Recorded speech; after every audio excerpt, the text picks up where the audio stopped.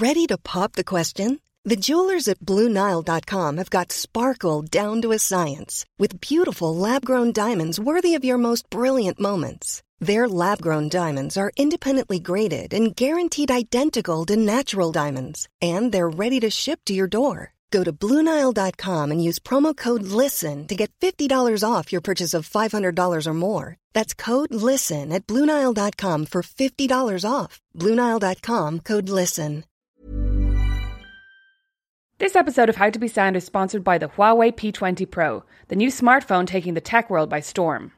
It has the highest resolution selfie camera on any smartphone, and the P20 Pro was recently awarded a score of 109 by DxOMark, the highest score ever given to a smartphone, officially making it the best smartphone camera on the market. The Irish Independent said it produces photos you'd barely believe weren't from a bigger camera, and Forbes talked about its incredible resolution and zoom capabilities. But look, we all know I'm here for the selfie camera. The Huawei P20 Pro launches tomorrow.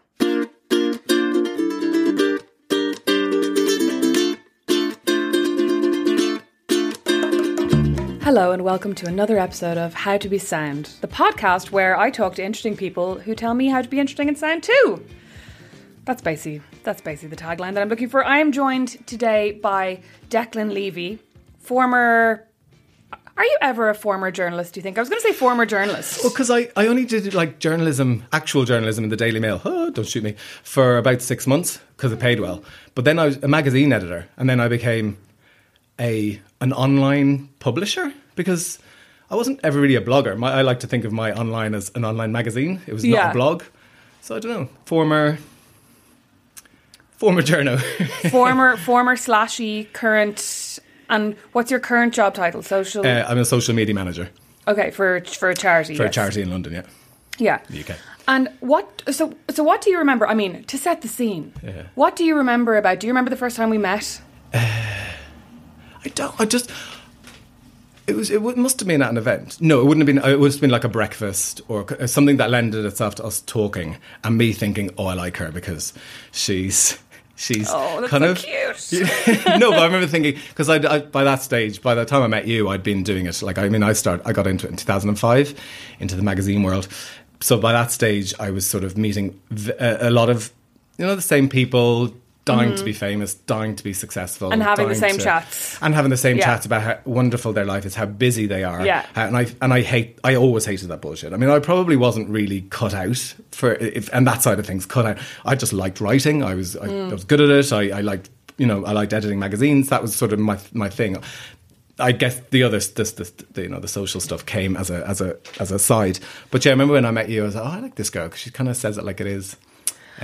I think like my first recollection of us actually kind of talking, I think, was at the Victoria Beckham. There was an event in Brown Thomas where Victoria Beckham was brought in to talk about her fashion collection. Yeah. And there was a handful of press and what they would probably call nowadays influencers, but press and bloggers were invited. Yeah, yeah. And we went along and sat at a rapt audience with Victoria Beckham. And I remember Harper came in. Yeah. And just completely, because we'd been given... I remember I flew in, I'd been in America for 3 weeks. I literally flew from Chicago and came straight to Brown Thomas.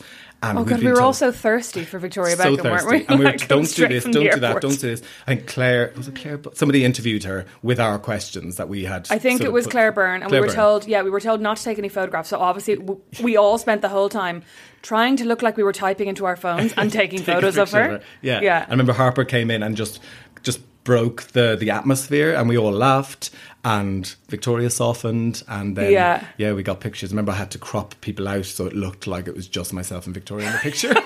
And I still dine out on that every so often. I go, did I tell you about the time I met Victoria Beckham? Yeah, every now and then I'll make it my Facebook profile picture if I feel like I'm not getting enough attention. But that Harper Beckham thing was like a bit of a scandal because, not that like Harper didn't do anything scandalous, she was 2. Yeah. But she came in and she was walking. Yeah. And one of the women there took a really quick picture of her and tweeted it.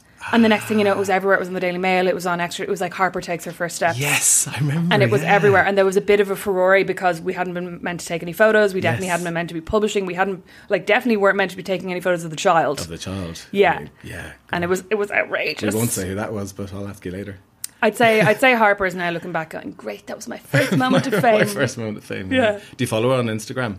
Harper. No, Victoria. I was like, is Harper 16 now? What? Yeah. I used to follow Victoria. You know what? I recently, probably about 6 months ago, I unfollowed every single account that made me think anything negative about myself or my life or what I was doing, including like a lot of Irish influencers and bloggers who I know and like. And I went, you know what? Because I was just in a kind of a bad place. Like I was feeling very low. And I didn't need to see people who were getting invited to things I wasn't being invited to, people who were getting sent things I wasn't being sent, people who were having much better lives than me. Yeah. So Victoria Beckham fell into that category. Okay. And so did like a lot of other people who would love to be in the same category as Victoria Beckham. Yeah. Like I totally get that. I mean, at my lowest before I moved to London, I unfollowed loads of people because I was just that frustration of, God, why wasn't I invited to that? Why didn't I get that partnership? Why didn't, But I've recently started following Victoria Beckham just because she did that stuff for Sport Relief. Oh yeah, and she is funny, isn't she? Like she's quite funny online. My big problem with it is she did some great shots. She posted some great shots with her in, I don't know where she was exactly, but it was somewhere in Africa where she was with these kids. Oh yes, and it was really gorgeous shot. But then the next pic was her like straddling sort of two pieces of wood or something with these huts either side of her in her crisp white t-shirt and gorgeous jeans. And it was almost like, here I am. It's that whole white saviour thing, but here I am, the rich white lady, come to save all the poor kids. But while I'm here, I'm going to, this is a great opportunity for a photo. So I thought it was a shame. I thought she let herself down with that because some of her Instagram stories over her visit were really funny. But and she helped raise millions, I'm sure. Yeah. Hundreds of thousands, I'm sure. Yeah, but I think it is very difficult to ride that line between being kind of right on and then being, because Victoria Beckham, like from what I've seen of her Instagram, she puts up kind of gas shots of her practically doing the splits, like sitting on a chaise-longue with one leg in the air. Yeah. And so that's the kind of thing that she does. So if she goes to Zimbabwe or wherever she is and she's doing this thing for Sport Relief, is she supposed to kind of put mud on her face and only take photos where she looks like haggard, like Princess Diana walking through the minefield? Yes. Do you know what I mean? Yeah. So obviously she's kind of going, well, how do I do it where I'm being, myself. Still being authentic. Yeah. But that old white saviour thing, I mean, didn't was it Comic Relief recently said that they weren't going to use the celebrities in the same way because of the uproar after, I think it was Ed Sheeran, wasn't it, last year? There was a whole series of photographs. Yeah, I think he was kind of the scapegoat for that whole white saviour thing. I wonder if it's because he's so white. Like it really brought it into stark contrast. Yeah. But they have, and they raised less money was raised this year as well. Quite a significant amount, into the millions. Yeah, so and that's pretty tragic. Whether it's a knock on from the Oxfam thing. Yeah, but we're also picking up economically, which I mean, there's a lot to be talked about, I guess. In terms of like rich people get richer because they keep their money. Yeah. So like as we're all getting better off, are we actually less likely to donate? Maybe it is. Yeah. Because when you have €10, like you're like, oh, sure, I can give €2. When you have 100, you're like, I want to keep that 100. Yes. Yeah. Very true. But you mentioned there moving to London. Yes. Which I kind of wanted to talk about, I guess, from the point of view of, I think, from an Irish perspective, we often romanticise moving abroad. And we say things like, Irish people are so begrudging and they're so insular and everybody knows everybody. It'd be so nice to go somewhere else where people are more open-minded. Yeah. So, scientific study now, is that true? I mean, I think that the Irish in London, certainly they're the ones I would know of, they gravitate towards each other, absolutely. So you've got these pockets of, even on the gay scene, there's these pockets of, the Irish gays who all hang out together. They all live in Clapham. They all go to the Two Brewers on a Friday night, and which is really nice because I think I've found recently I've been, become a bit more social. My long-term relationship ended, so I've probably become a bit more social, probably been forced to become more social. And actually, what I've noticed is we're just good crack. Like the Irish we are great fun. I was talking to you earlier about how I up the Irish. I mean, you do have the Irish in London who do you do the like Irish panto? How are you? I mean, I definitely don't do. I sometimes do. I have a habit of just doing the Dublin accent with certain words. I think and just kind of for comedy value, but they don't get that because they just think an Irish accent is an Irish accent, most of them. Yeah. But I was going out with an English guy for a little while, and I was loving the whole like teaching him that you're one, your man, grand. That's actually so funny because you forget about your one and your man. Like, oh my God, yes. There's a woman I know, Nadine. I think it was Nadine I was having the conversation with. She works as a makeup artist in Preen. I actually keep meaning to have her on the podcast because she's really interesting and she's like a kind of a body positive activist by accident, just by virtue of being very body positive and fabulous herself. Yeah. But I remember when she first moved here, we were talking about your man, and she was like, I just didn't like, whose man? My man? Your man? His man? What? Yeah. Like, my boyfriend at the time was like, he would say the same. What's your man? He's not my man. He's not. What's your one? But myself and Anna, my flatmate, were watching TV one night, and he was also watching TV with us. And an actress came up on the screen, and I said, "Oh my God, Anne, it's your one." And she was like, "Oh my God, you're one from Broadchurch." I was like, "Yes." And he said, "You haven't said anything. You haven't said that person's name. How do you know?" And I was like, "You just know, because it's when we can't think of someone's name, so we say your man or your one. Yeah. But we do always tend to know exactly who we're talking about." But another one I say, grand. Everything's grand. Yeah. And it's only recently I've realised grand means, I mean, your arm could be hanging off, and you just got hit by a bus. Oh, how are you feeling? I'm grand. It does always mean okay. So how's that? Oh yeah, it's grand. Or oh, you okay? Yeah, grand. So I think it definitely. But it can also mean good, can't it? Yeah. Because if somebody says, "Oh, like, how are you getting on with something difficult?" And you go, it's actually grand. Yeah, that's true. And you're like, it's actually okay. It's actually grand. Like it's good. It's better than I thought it was going to be, kind of thing. I remember years ago, because I grew up in London. So when I was 7, my family moved from Ireland to London, and I lived there till I was 19, and then I moved to Dublin. But I remember watching Terry Wogan, who I loved, but I always thought he was a little bit. He always would take the piss out of the Irish a bit, I felt. I remember watching his... We're very sensitive to that, especially if you're in England, taking the piss out of Irish because Graham people. Norton could be a bit like that too.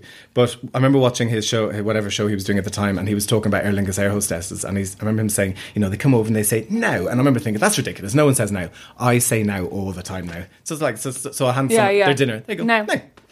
Yeah. But yeah, like, definitely an element of upping it when I'm away. But there's a lot of... I meet a lot of Irish who, the first thing you ask each other, no other country in the world seems to be as obsessed with where you're from as we are. I mean, the first thing, where you're from? I live in London. And then we go, no, but where are you actually from? We have this thing where I think it's because we want to make a connection, maybe. And I meet Dublin people as well, Dublin people especially, and they will not say. I remember talking to someone recently, and they're from, let's just say, a part of Dublin that has a reputation for being rough. I'm not going to name it.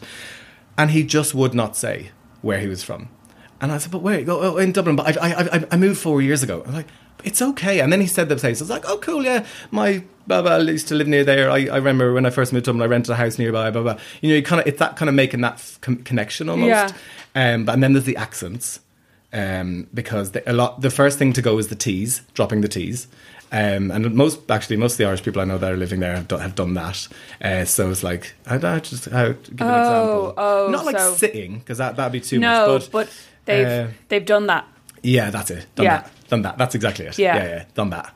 And what else? And then I mean, why are we so? Because so I was speaking to an American girl recently who's studying in the University of Limerick, and she had a pure Limerick accent now, like 100%. And I went, oh God, like, and are you from here originally? And she was like, no.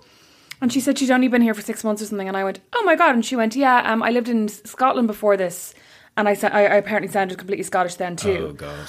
But it was funny that she wasn't embarrassed about it. Whereas I feel like Irish people, there's a real, but that's it. Like, we have a real judgment if an Irish person loses their accent. Oh, we do. Because it's really like they're trying to be something they're not. So like that's notions. It too. Absolute notions. Oh, that's another thing I've taught everyone in work. And notions. They love it now. If they do something, they'll go, Deck, notions, yeah? Like, as if to say. And I'll say, yes, well done. That was the proper use of notions. They love it, which is brilliant. Like, my boss is Italian, and then most of the other girls on the team are English. But yeah, they love a bit of notions. When I meet Irish people, I feel the need to give them my story, because I know they'll hear with me, they'll go, oh, what's that accent? Because they want to pin it straight away. And you don't want them to think that you've come to London and lived there for 4 years, put on a London accent. Okay, yeah. But actually, most people that meet me say, how do you have an Irish accent? If you were 7 when you moved to London and lived there till you were 19. But I think I grew up in a very, very Irish area, as in, everybody had English accents, but it was that thing of, I hung on to it because I knew how unique it was to have an Irish accent. Yeah. I spent a lot of time with my family. We all kept our Irish accents. But now I feel the need to, when I meet someone, say, well, I've lived here 4 years this time, but the last time I lived here, I lived here for like 13 years before, so actually I've spent half my life, Yeah, Sometimes people go, yeah, right, mate. But actually that's something just came to me there, and talking about being sound. Irish people are really sound. And I think when you meet people out at parties and you have you're having a good laugh, I'll always end up talking to the Irish people because it's that banter. Yeah. And people feed on it too. People do, you know, I find the English tend to really like the Irish, you know, we get on very well with them. They enjoy the humour. But yeah, we're kind of just generally, I think Irish people are just really sound. I've always said it. And it's maybe because we don't take ourselves too seriously. I mean, we do and we don't, I suppose, like most people. We're friendly. You know, chances are, you know, any Irish person I know, just very mannerly, very friendly, very funny, very personable. So yeah, I think we're very. I think we try. As a generalisation. Yeah, but I mean, I think we try very hard. Yeah, we're very polite, in a way that I think English people think they're polite, but aren't a lot of the time. That like we're very polite in that we want everyone to have a good time and to feel, you know, we don't want anyone to feel awkward. Whereas I think sometimes with English people, if somebody feels awkward, they're kind of like, well, they feel awkward because they did something rude, whereas we're like, oh no, you don't want to make them feel awkward. Yes. Even if somebody's used their, you know, like stuff like table manners or something, like you would never point that out. No. Whereas I feel like English people might slightly point it out and not really mind if somebody feels awkward, whereas to us that's the height of bad manners, is to make somebody feel bad in your own home. I think we're polite in a very warm, we're polite and warm. I think the Irish are very, again it's a generalisation, but we're very, very, very warm. But we're kind of obsessed with being nice, to the point that like we won't complain in restaurants. Oh no, I mean I do. Well, like so do I, because I'm not obsessed with being nice, but I think as a culture we're very bad at that. I will complain now, and I know I mortify people. I remember my ex of many years, I'd embarrass him. I remember at my parents' 25th wedding anniversary, 20 years ago maybe. What did you do? No, I didn't do anything, but I remember we were in this restaurant in London, and my mum, the food was awful. It took ages. The food came out cold. It was just, my mum complained and complained and complained. And when the waiter came over, he said, how's everything? She said, grand, lovely, thank you. And I remember raging. I was very young. I mean, I could have only been like, 14, whatever. I'm probably aging myself. You're like, Mum's lying to the waiter. But I remember thinking, what? We all just looked at her and went, what? And I think that was like, I've never forgotten that time. Yeah. So if something annoys me, likewise, if I'm happy with something, I mean, I was at the doctor, you know, at the hospital a few weeks back, and she was so lovely. And I went and found the nurse. I said, thank you for being so lovely and making me feel really, really, really, really comfortable. And she was so taken aback. Because whilst I will complain about stuff, I will. I mean, if someone isn't friendly with me in a supermarket, I'll be like raging. That is true, though. That I think humans in general, we're more likely to complain. Yeah, we are. You know, like, you know, sometimes I'll find that, you know, if I'm talking about a partner or someone I'm dating, that I'll end up just telling my friend all the bad things about them. And then you suddenly realise your friend hates them because you've just been giving out about all the things that are driving you mad, because you don't bother going, oh my God, and then we had this lovely time and we did this and it was great. Yeah. You just go, you know what he did today? Yeah, because that's normally the time you want the advice and you want support. the support. Yeah. I'm definitely guilty of that, unfortunately. So, like, Irish people are super sound. Yeah. They're really kind, they're really warm. Are you going to move home? No. No. I mean, look, never say never. My long-term relationship ended last year, and I think the end goal was always to, you know, move back. But having been here for, I mean, ran my business for 3 years effectively. I had 2 really good years where I got lots of work and lots of, you know, sponsorship stuff, and then I had a year which was awful. I mean, I was working in a shop practically half the time to pay the bills, and it's that security of being in London,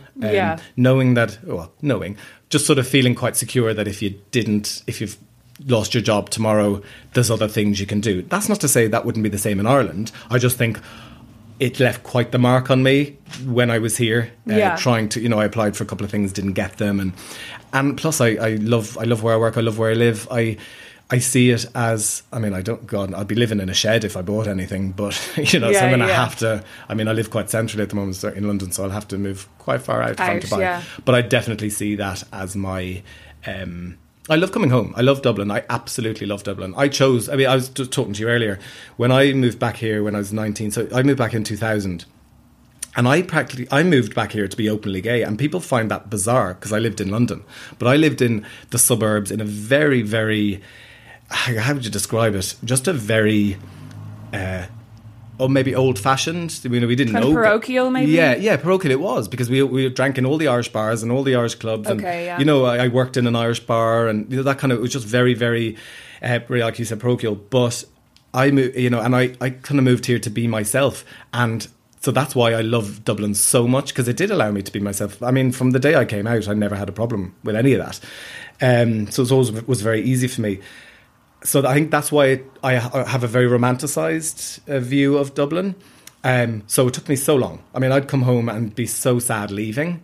But now, in the last few months, as I'm coming home, I'm realising, yeah, I still love Dublin, but I don't want to live here. Yeah. At the same time, I'll never knock it, because I hate meeting Irish people in London or anywhere else who just knock it. Oh, it's tiny, it's this, that and the other. And I often say, have you been in Dublin recently? Have you seen the amount of restaurants and really great, and the kind of the bustling nightlife and the bars, and everyone's doing really well again. You know what is so fun though? If somebody knocks Dublin, they haven't been there for ages. Yes. I love being really snobby about it and being like, oh my God, but have you seen the latest exhibition at IMA, which I haven't seen? To be like, and oh my God, have you seen the new wing in the National Gallery? It's actually amazing. Like, I haven't been to see it yet, but I love that kind of thing. And then when people be like, oh no, I haven't. And then you make them feel crap. Yeah, I get super defensive. I own Dublin. I'm like the London spokesperson for Dublin, because I just hate that, like knocking where you're from. Or I used to remember you'd meet people in Dublin who weren't from Dublin. Oh God, I hate that place. They'd be from wherever around the country, and they just immediately knock where they were from. Yeah. And I always just have a thing. We fine if you haven't had an awful experience where you're from and you hate it genuinely. That's fine. You're allowed to. But actually, is it just because it doesn't have as many bars and a great nightlife like Dublin does? Yeah. Or, Yeah, and funnily, I think it's kind of grand to knock Dublin if you live there. Yes. You know what I mean? That when I'm going, I'm really sick of X, Y, Z. But I went out with a guy for a while who was from South Africa. And he used to spend the whole time going, oh my God, it is so cold. It never stops raining in South Africa. We'd be doing this. And you'd just be like, shut up. Go back to South Africa. Except he was really handsome. So I was like, don't go back quite yet. don't go Do yet. Eventually. Then you're having fun first. Yeah, you're such a moaner. So never say funny. never. I love being near my nieces and nephews. I'm obsessed with them. So I guess every time I leave them, it's sad. But likewise, I'd never move home for the wrong reasons. So yeah, never say never. Well, I suppose you never know what the right reasons are until you suddenly have a compelling reason to move home. Yeah, like if the right job came away. My sister lives in the States now, and she's lived kind of in Europe and then in New York and then in Texas, and now she's in Indiana. So she's kind of, each step has taken her further away. It's taken her like a longer plane ride or 2 plane rides away. And she always, basically when she comes home, she gets to about day 3 or 4 and is like, oh my God, I want to move home. Yeah. Like, I love being home. I love being with mum and dad. I love Irish people. And I think as well, living in the States, you do really miss that Irish humour. Yeah. Because she doesn't have a big, I don't think she knows any other Irish people in Indiana anyway. Right. And, there's not a big Irish community. And I think she really misses the explaining your man, or being able to say your man to someone who would understand. Whereas she's just become very American, and not very American. She doesn't have an accent, but she'll, in conversation, she'll say she'll say sidewalk sometimes because if she says path, people don't understand her. Do you know what I mean? Yeah. But I think then when she goes back to the States, when she's there about 3 or 4 days, she kind of suddenly goes, oh, this is actually okay. Yes. Because I've been able to get my groceries delivered in an hour and a half, and I've just ordered some stuff on Amazon Prime, and, I've got a beautiful house with a pool and the weather's really nice. See? Yeah, exactly. And these kind of things. I definitely feel the same. Like, I've been here now for about 5 days, and it's really lovely. I was down in Rosslare and didn't want to leave, and now I'm up here, but actually I don't mind going home tomorrow. Yeah. And for me, it is going home. I still That's actually what I was going to say, because you were saying home is Dublin, but then you've said home is London as well. So which feels like home? I say both. So anyone in work will go, have a great time at home, because that's how I say it. I'll go, I'm flying home this weekend. But home is London. Home is where I've set up home. Where all my stuff is. So where that's like the new proverb for the capitalist times of the 21st century. Home is where my stuff is. Home is where my stuff is. Yeah, I think that. But it is. It's home for now. But yeah, I suppose. But my heart will always be in Dublin. So. Oh, my heart will be in Ireland. I'm going to start singing in a second. And will you fly home for the referendum? Yeah, I do you know what? I am very ashamed to say I didn't vote in the marriage equality because I was in Abu Dhabi. Okay. And I was disgusted that I couldn't do. I thought you were going to say because I was in London, I had a big weekend planned. No, I was in Abu Dhabi, and the flight had cost a lot of money, and I couldn't change it. And so do you know what? It's a lame excuse. It is a lame excuse because I expected people to vote yes so that I could get married. Well, I mean, I don't think these things are excuses. That sounds less like an excuse to me and more like a reason. Yeah, I mean, it was definitely a reason. You're in Abu Dhabi and you don't have €800 to spend on an extra flight coming home to vote and then going back to London. Yeah. Like, it would have been a massive expense for you. And to be fair, at the time, I remember 2 days before it, because I'd been in Abu Dhabi for a few days at that stage, and when we were sitting on a beach, and we contemplated paying. We found flights for 750 quid each, and we were, will we do it? And everybody, all of our friends said you'd be absolutely crazy. You would be mad, because that's you can't afford that sort of money to come home. Yeah. So going back to your question, I am going to, because I got the date's 25th. The 25th of May. Yeah. It's something I feel extremely strong about. And without a friend of mine had to carry so she was told she was pregnant, and at about 16 weeks, no, less than that. No, it was less than that, about 11 weeks. She was told that her baby would not survive outside the womb. And they tried various things and they didn't work. She was then told they tried various things internally that might fix it. His organs weren't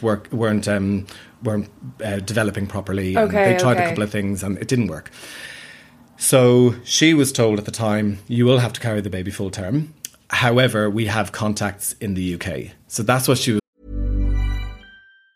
Normally, being a little extra can be a bit much. But when it comes to healthcare, it pays to be extra. And United Healthcare makes it easy with Health Protector Guard fixed indemnity insurance plans. Underwritten by Golden Rule Insurance Company, they supplement your primary plan, helping you manage out-of-pocket costs without the usual requirements and restrictions like deductibles and enrollment periods. So when it comes to covering your medical bills, you can feel good about being a little extra. Visit uh1.com to find the Health Protector Guard plan for you. Burrow's furniture is built for the way you live. From ensuring easy assembly and disassembly to honoring highly requested new colors for their award-winning seating, they always have their customers in mind. Their modular seating is made out of durable materials to last and grow with you. And with Burrow, you always get fast, free shipping. Get up to 60% off during Burrow's Memorial Day sale at burrow.com/ACAST. That's burrow.com/ACAST. burrow.com/ACAST. Told, and I just remember thinking, that is disgusting. Even now, I get annoyed about it and quite emotional about it, because it's just she was told your baby will not survive. It's as simple as that. Yeah. But because of the ridiculous laws in this country, you're going to have to either carry full term or get, as I say, get on a flight, go, take the boat to another country. And she opted to not to take that option, not to have an abortion, and that's absolutely because look, when you're in that situation, perhaps you are hoping for a miracle. But what it always comes back to for me is she should have had the choice. Yeah, absolutely. She should have had that choice. And what I get so angry about is these people with their views and their opinions, just like they were with the marriage equality, with the referendum. Then these people who Mary, who lives at number 10, who gets to decide that every woman in this country should have a choice, and should have a choice with what they do with their body. I'm not saying that I champion abortions. Because I don't have a really strong opinion on it. I think you should have that option. I think if you get yourself into a situation where you've an unwanted pregnancy, or the pregnancy, it's not just if a pregnancy will affect your health or affect your life. It's also that you get yourself into a situation. You find yourself in a situation where you have an unwanted pregnancy. For me, you should have the choice not to go ahead with it. Yeah. Just like they do in the UK and other countries around the world. Yeah. I also feel, and I know people aren't going to agree with me on this, because we live in a democracy. We live in a democracy. Is that the right? Yeah. Yeah. Well, allegedly. We allegedly do. I don't feel I should have a vote. I don't feel I should have a right to decide whether Mary at number 10 is that because you're a man, or do you mean anybody? Anybody. Okay. But I mean, no, I don't really think it's because I'm a man and I shouldn't have, because I feel so strongly about it. Because it needs this is going to need men like me. Yeah, and I mean, who feel so strongly about it. Yeah, I do think that's often a very harmful argument. Yeah. That on the one hand, we want everybody to get out and vote, but then on the other hand, when men stand up and say, no, I don't think women should be allowed, we go like, what do you know? It's none of your business. Yeah, it's none of your business. You know Why I mean? should you have... No, I genuinely feel, and I don't know, in a very simplistic way, and it's probably I just feel there should be a group of who represent a cross section of society who are very well informed. I feel that there's some sort of group who should make that decision ultimately. Yeah, of course it wouldn't be popular because we're being told what.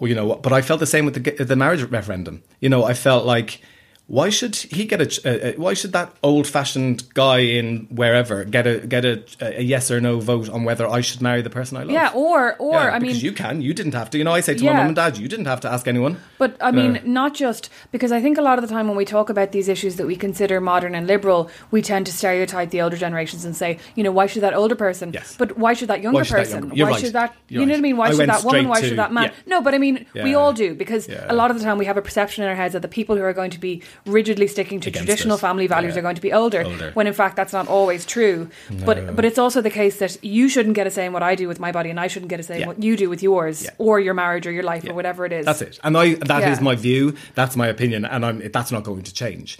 But it's really interesting because I was at a talk in Trinity probably about a year and a half ago now. We were talking about repeal, we were talking about activism online, and Tara Flynn was there. I think it was Trinity, and she was talking about how the pro-choice side and the pro-life side are depicted as being two sides of one spectrum. And she's like, the pro-choice side is pictured as being on the left, on the liberal, and the pro-life side is pictured as being on the right. And she's like, but actually, if you think about it, the pro-choice side is in the middle, because we're not pro-abortion in the same way that the pro-life side are anti-abortion. We're not the opposite side of that coin. Yeah. We're actually saying we're not pro or anti this act or this decision, but what we were pro or anti is you having the choice to decide what happens to your life and your body and your future. And she's like, and that's actually in the middle, and it is really harmful. It's like, especially in the media, when it is depicted as being the opposite side of anti-choice or the opposite side of pro-life, because it kind of automatically, like, the opposite of pro-life is what? Anti-life or pro-death. Yeah. Which is not, which is totally, mischaracterization of what's actually happening. And it's just really interesting, I think, when you kind of think about it that way and go, well, we're actually not campaigning for abortion. We're campaigning for choice. And I think as well, like, when we talk about this referendum, I was talking to my mom about it recently enough, and she said, well, actually, my parents are going to be away. Right. Which is driving me a bit mad after my months and months and months of campaigning with them. But they're going to be in the States. Yeah. And again, if they were in London, I would probably pay for them to fly home, but because they're going to be in America, it's just too expensive. Of course, yeah. So they're not going to vote. But my mum said to me recently, "Are we voting for or against abortion now?" And I think that's a really confusing part of it as well. That it's like, no, we're actually not. Like, we're voting for legislation to be put in place around abortion. Yeah. And basically, we're voting for the 8th Amendment to be removed from the Constitution, so that there's no mention of bodily autonomy or the right to life.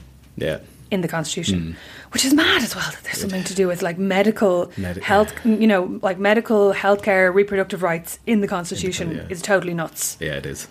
Yeah, I just also, to be very clear on the example I was talking about, a friend of mine, I think she should have had the choice. I don't think she wouldn't have opted for an abortion, but I think she should have had the choice, and I don't think that she should have had an abortion either. That would be entirely up to her. I have, so I just want to make that clear. It's also really hard to say, obviously she, from what you're saying, I gather that she would have maybe had the means to go to the UK and decided not to. But at the same time, if abortion was legal in Ireland and wasn't stigmatised and wasn't taboo and wasn't done with a flight and a suitcase and under cover of darkness, maybe that choice would have seemed freer to her as well. Absolutely, we have contacts. But it wouldn't have been a huge deal. I mean, imagine being told that it's not allowed here, but if you really wanted one, we have contacts in the UK. I mean, when you're already going through the torture of being told the child you're carrying isn't going to survive outside the womb, and then to be told, well, you'd be grand though, because you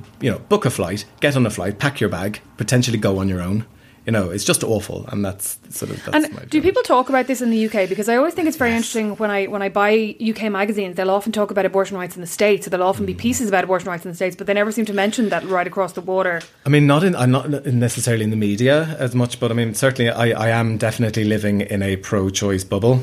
You know, so when most of my team, certainly, you know, we've talked about it, and they see it pretty much quite maybe perhaps simplistic like me, that it's just women should have the choice in Ireland. But that's interesting to me as well, because I feel like in Irish workplaces, you probably wouldn't bring it up. So I work on a social media team, and we are constantly having to have conversations about what could potentially offend, what could, you know, this can be, okay, you know, we look at other companies who've messed up, like when Dove did that video of the black woman peeling her skin off and turning white. Yeah. I mean, to be fair to Dove at the time, that video continued and she became a Middle Eastern woman, but it was the order of it. They should, you know, as we always say, surely there was a room full of people and one person went, oh, maybe now we change the order, you know.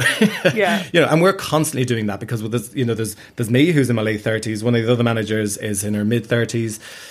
My manager would probably be early 30s, and then everyone else in the team's around 23, 24. So they're teaching me every day. So they're all very woke, is what you're trying to say? They're totally woke. Woke bitches. Woke bitches. And they are, you know, they're teaching me to be more woke, because I'm definitely a different generation, you know, from them, because it's quite a gap. I mean, I certainly don't, you know, when we're together, certainly don't act it, but you do see every. It's like, are you sure you want that extra drink now, Linda?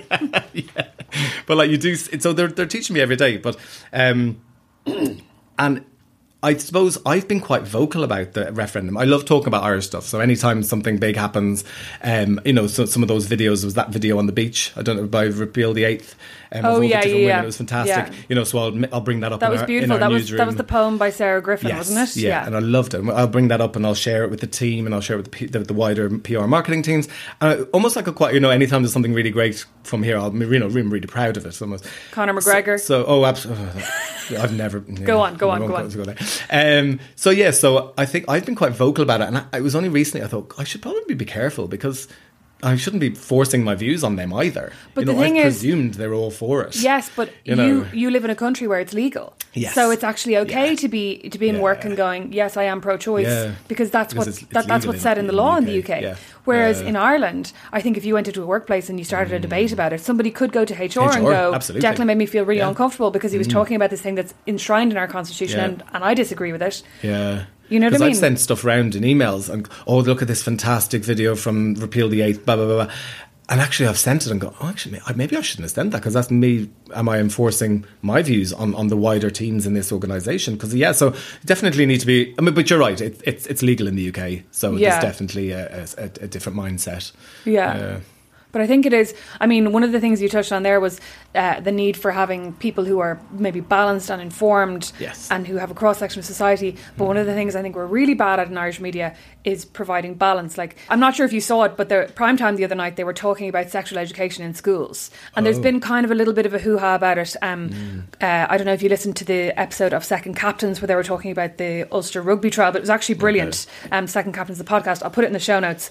But they were talking about the Ulster rugby trial and about sexual education in schools, and basically about how Catholic organisations have complained and said you shouldn't be promoting homosexuality in Catholic schools because this is against our ethos, this kind of thing. And Ro McDermott, who is a very intelligent, very smart, kind of prominent woke feminist, but also author, scholar, journalist, was on speaking about this, and for balance, on the other side, there was the editor of the Irish Catholic. Oh, for God's sake. Which to me, I mean, obviously, like, I don't know anything about this man. Like, I presume he's also a journalist. I presume he's very well educated. I presume he's smart. Yeah. But I kind of felt like, well, what qualifies you to take this other side? And like balance often, you know, is construed to mean we need somebody who's for and somebody who's against, instead of finding somebody who can just explain it. Yes. Because if you're talking about something really extreme, like, you know, talking about homosexuality in schools,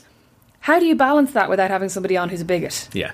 To be honest. Yeah, like, absolutely. You don't. Mm-hmm. No, you don't. And I mean, I don't know, like, do you watch any of the kind of UK panel discussions? I mean, no. I know we have them, but like, I don't really watch them because it doesn't apply to us. You know what I mean? So we obviously have the channels, but we have the channels now. We did. We follow the channels. Should look at us, mad about ourselves. No, I don't really. No, I mean, I probably am a bit ashamed to say that. I don't really watch those.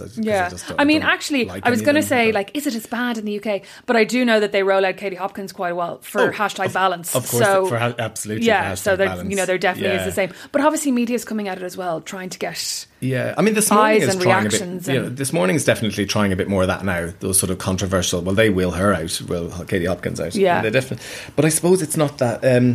I don't see it the way like with the referendum. Back in what year was that? 2015. The marriage equality referendum. I think. Referendum. What was it? 2015. I mean, that was pretty. Some of those debates were pretty vicious. They were horrific. They were. I suppose I don't really see that but then do we have, apart from Brexit, do we have those hot burning topics in the UK as much? I guess, for example, gay marriage. For example, I guess abortion. The burning topics in the UK are probably a little bit more localised. So you might have, there's a lot of talk around race issues or around classism and kind of ghettoisation in certain boroughs in London. Yeah. But those discussions are probably happening in smaller pockets. Yeah.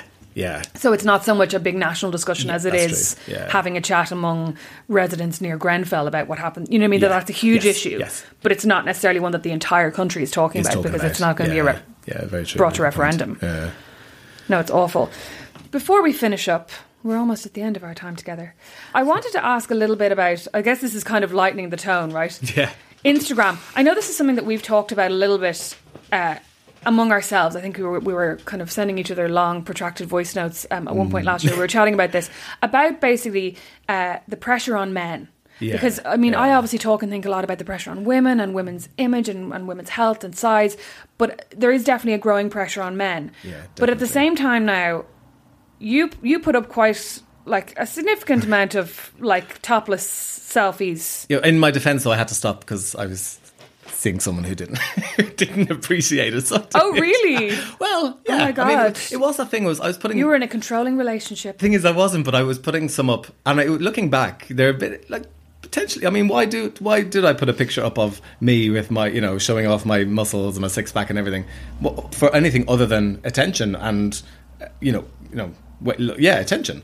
But I think at the time, maybe I was craving attention when I put those pictures up. But I did have a boyfriend for a lot of the. Well, don't they say that there's a dopamine release for every like? Definitely. Although, I think it's probably like heroin, that if you get 200 likes on this photo, you need to get 400 the next time to get the same reaction. Definitely. Do you know what I mean? That you're like, well, I got way more on the last. Oh yeah, time. And then when I put things up on Facebook now, it's probably because not as many people are using Facebook. I mean, I'm certainly not.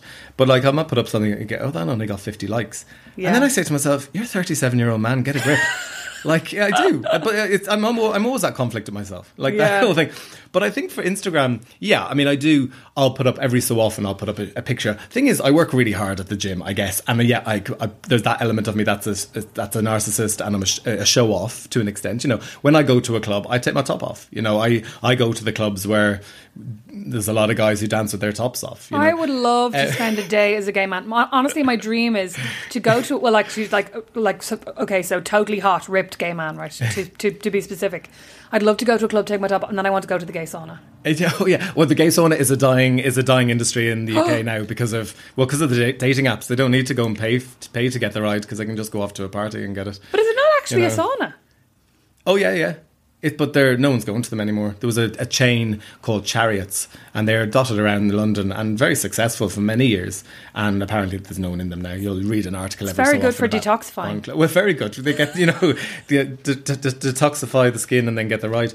But so I suppose there's that thing of actually no, I was going to tell you about the time I went to Ministry of Sound about a month ago, and it's a night called Glitterbox, which is from Ibiza.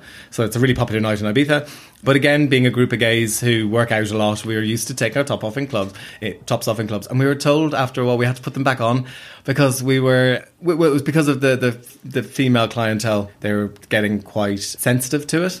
And what's the term? I'm trying to think of the term that was used to us. Were they feeling intimidated? Yeah, maybe it was. The women are feeling. I thought, are they? Which women are saying this? Because girls were just coming up and just having the crack, having a chat, and they'll have a little bit of a feel. which, you know, brings me often is one of my issues of, you know, I often, you might get grabbed onto in a club, in a gay club or at Glitterbox, and it's that thing of, am I asking for that because my top is off? No. But then is the woman in a really tight top asking for it? Absolutely not. No, nobody's asking for it, and nobody has the right to touch your body. Yeah, so it's one of my big things at the unasked. moment. Yes, because I make a big deal of it. I'll kind of grab a guy because I can get quite angry quite quickly, and when it's stuff like that, I'll call someone out on it. Oh my God, I get angry. Yeah. Like, I get so angry. And that's actually, I mean, aside from the fact that I'm like a boring curmudgeon, that's probably one of the reasons that I don't go to pubs or clubs anymore, is because I used to just get so pissed off that I'd be like, don't touch me. Yeah. And then like men would be like, oh, would you get over yourself? Do you mean? You're like, no, like, get your hand off me. I've been told. Now, we've gone off on a bit of a tangent, but I've been told it. Oh, you love yourself. Oh, cheer up! I was just having. You're the one standing here in the gay club with your top off, and it's actually quite alarming that it can be younger guys too. It's just in a really sort of pervy way. But no, going back to the Instagram thing. I do think there's definitely a growing pressure on men to. Because I had to do a detox recently or a clean out. I did a kind of a detox in terms of staying off Instagram and not. You went scrolling. to the sauna. You cleared out your Instagram. I did. But no, I did kind of an Instagram clear out because I realised I was just following all these guys with incredible bodies and incredible lives. How they finance these lives, I don't know, but. They and actually I thought, are they teaching me anything? Like, I still follow a few guys who actually post really amazing workouts and they have incredible bodies, and I take inspiration from that. But actually, the majority of the people I was just looking, going, oh, I'd love to have a body. Oh, my stomach doesn't like that. Oh, my chest needs to be bigger. Oh, I'd love to have that, hairier chest. Or I'd love to. And you're constantly comparing. And that's not just me. I'd imagine for me as a 37-year-old man, it's tough enough. But for a 20-year-old, I mean, I see the way my nephews are. My nephews are obsessed with my muscles. Oh, Uncle Dex got an 8-pack. Uncle Dex got. How do you? Now you're just showing off. But they do, and they're quite obsessed with it. In a way, it's really sweet. But also you're thinking, but you're 9. Yeah, was I obsessed with muscles? I don't think we were even aware. I didn't even know what a muscle was when I was 9. And, but do you ever think about your responsibility in terms of that you're contributing to this? Yeah. So I am by putting. I mean, I was away with them for a few days, and I remember at one stage I took off my t-shirt, and I thought, maybe should I not? Should I not be? They're on Instagram. One of the older one, and I thought, should I perhaps maybe not allow him to follow me on Instagram, maybe block him, or because I'm concerned if he's following me and he's very much aware of my body, is he following other pop stars who got or you just don't know the various influencers now who have big YouTube channels, and then they're also happen to spend a lot of the time in the gym, and that's the avenue they're going down, and suddenly they're talking about healthy lifestyles and well, it's that kind of old thing, isn't it, that you can't. We've opened Pandora's box now, and we can't close it, and we can't put all the topless torsos back in. Yeah. So we just need to talk to children and go, that's not the most important thing. Yeah. And there's loads more going on. There's loads more in the world. There's loads more to people than their 8-pack. Yeah. Even if that's what they choose to show you on Instagram. Yeah, it's true. And I've had it. I've had it with people because I suppose to look at me and form an opinion is one thing, but then to meet me and realise actually I'm quite the piss taker. I massively up the Irish when I'm out. You're more than just your 8-pack deck. I am more than just my body. But no, I do, and I think it's. What was my point there? It's that thing of I've had it said to me, oh, you're almost like I'm it's that whole that. God, I can't believe you posted that. I dressed up as Dora the Explorer at a party back in November. I had a couple of people go, God, fair play to you for posting that. You looked ridiculous. And I was like, why is that though? Well, because normally your shots are like, are shirtless. Sexy. Or so I form an opinion. Well, like I was shocked. I was shocked by the Dora the Explorer because the Halloween previously, didn't you go as like Aladdin or something? I mean, no, I've gone as like a gladiator, real typically gay Halloween. I don't think I've seen you with a top on in Halloween since I met you. It was in the Dean in Dublin, and I had to. It was a fancy dress children's book characters, and I was like, maybe He-Man, but I was like, he's not really. You could have gone as Mowgli. No, I could have gone as Mowgli. I was offered Mowgli. My friend had gone as Mowgli the month before, and I thought, I can't. I need to put clothes on. And I loved being Dora because all the mothers were coming up for photos and going, my daughter loves Dora. Here's 37-year-old man with a Dora wig. It's kind of creepy, actually, isn't it, if you think about it? But I in all my Imagine photos, if you'd I look gone really to a playground happy. right afterwards. Look at it at Deck Levy on Instagram. You look really delighted with yourself. And it's like, no, I was literally living my best life as Dora. So. And that's probably a lesson for us all. Next time you think of putting like your best photo on Instagram, think what is like, maybe your best photo isn't the photo you think is your best photo. Yeah. Do you know what I mean? It's like true. the best moment in your life rather than the best image of your body. Yeah, because what is it you're posting your photos on Instagram for? Is it, okay, I'm going to try and, like, because before it was, I'm a journalist, I write beauty columns, I need to put up how all the free stuff I get. I love how I correct myself. I need to show people that I'm busy and I've got loads of work and I'm writing loads of columns and I'm getting loads of free stuff and I have this amazing life and I'm going to all these spas. But then when I moved to London, it was actually, I couldn't believe how much I didn't miss that side of my life. Because people I remember when I was offered the job in my current company, which I'm still there 4.5 years later, and he said to me, his concern was that I was giving up kind of this glamorous life. Yeah. And I had to explain to him, I was like, I get so many free things. I've travelled to various parts of the world because of the job I did. I joke about these honeymoon holidays I had. Yeah. But they didn't pay my bills. Yeah. I still had to work in a shop to pay the rent, and pay the bills that came my way each month. So I do think it's that whole thing, I always say to people, just put the stuff on Instagram that reflects you, I suppose. Yeah. Or don't. If you want people to think you've an amazing life because it makes you feel better about yourself, then absolutely go ahead with that too. Yeah. I tried to put it. But I've had it. I remember being called childish recently. God, Declan's very childish. And I remember being raging because I'm really childlike. I mean, I love Disney and Christmas and cartoons, and I really am. And that's why I suppose I get on really well with kids because I don't do that stupid voice. That silly voice people put to talk to kids. But yeah, so there's a real childlike element. But I remember thinking for the first time my whole life, because of what people had seen on Instagram, that suddenly I was putting this other stuff up that they had decided, oh, that's very childish. Am I making sense? Yeah. Whereas for you, that was part of your personality, but it was just a side that you hadn't been showing. Yeah, I hadn't been showing it. And I hadn't been showing it because I felt like I need to put across a certain persona. Yeah, which is probably that I'm this really cool, hot gay. Cool gay. Oh, cool gay. Okay. Cool gay with muscles. We will leave it there. Where can people find you? At Deck Levy on Instagram. At Deck Levy on Instagram. I never tweet because my job is social media, so I hardly ever tweet. You just lurk. I lurk, but yes, I do love an Instagram story. I'm probably a little bit obsessed with Instagram stories. Okay. Yeah, and love a GIF. So watch out for my wonderful GIF work on Instagram. Would have been so funny if you called it a GIF.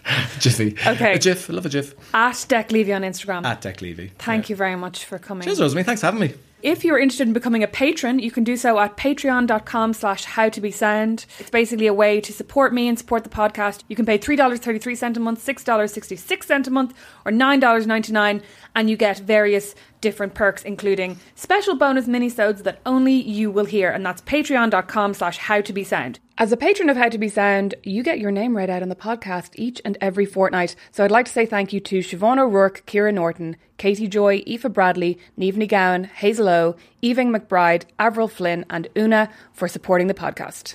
How to Be Sound is recorded, produced and edited by Liam Geraghty. You can listen to his podcast, Meet Your Maker, anywhere you listen to podcasts, and meetyourmaker.ie. You can find me at Rosemary McCabe with an A in my Mac all across social media or on rosemarymccabe.com. Until next time. Normally, being a little extra can be a bit much. But when it comes to healthcare, it pays to be extra. And United Healthcare makes it easy with Health Protector Guard fixed indemnity insurance plans. Underwritten by Golden Rule Insurance Company, they supplement your primary plan, helping you manage out-of-pocket costs without the usual requirements and restrictions like deductibles and enrollment periods. So when it comes to covering your medical bills, you can feel good about being a little extra. Visit UH1.com to find the Health Protector Guard plan for you.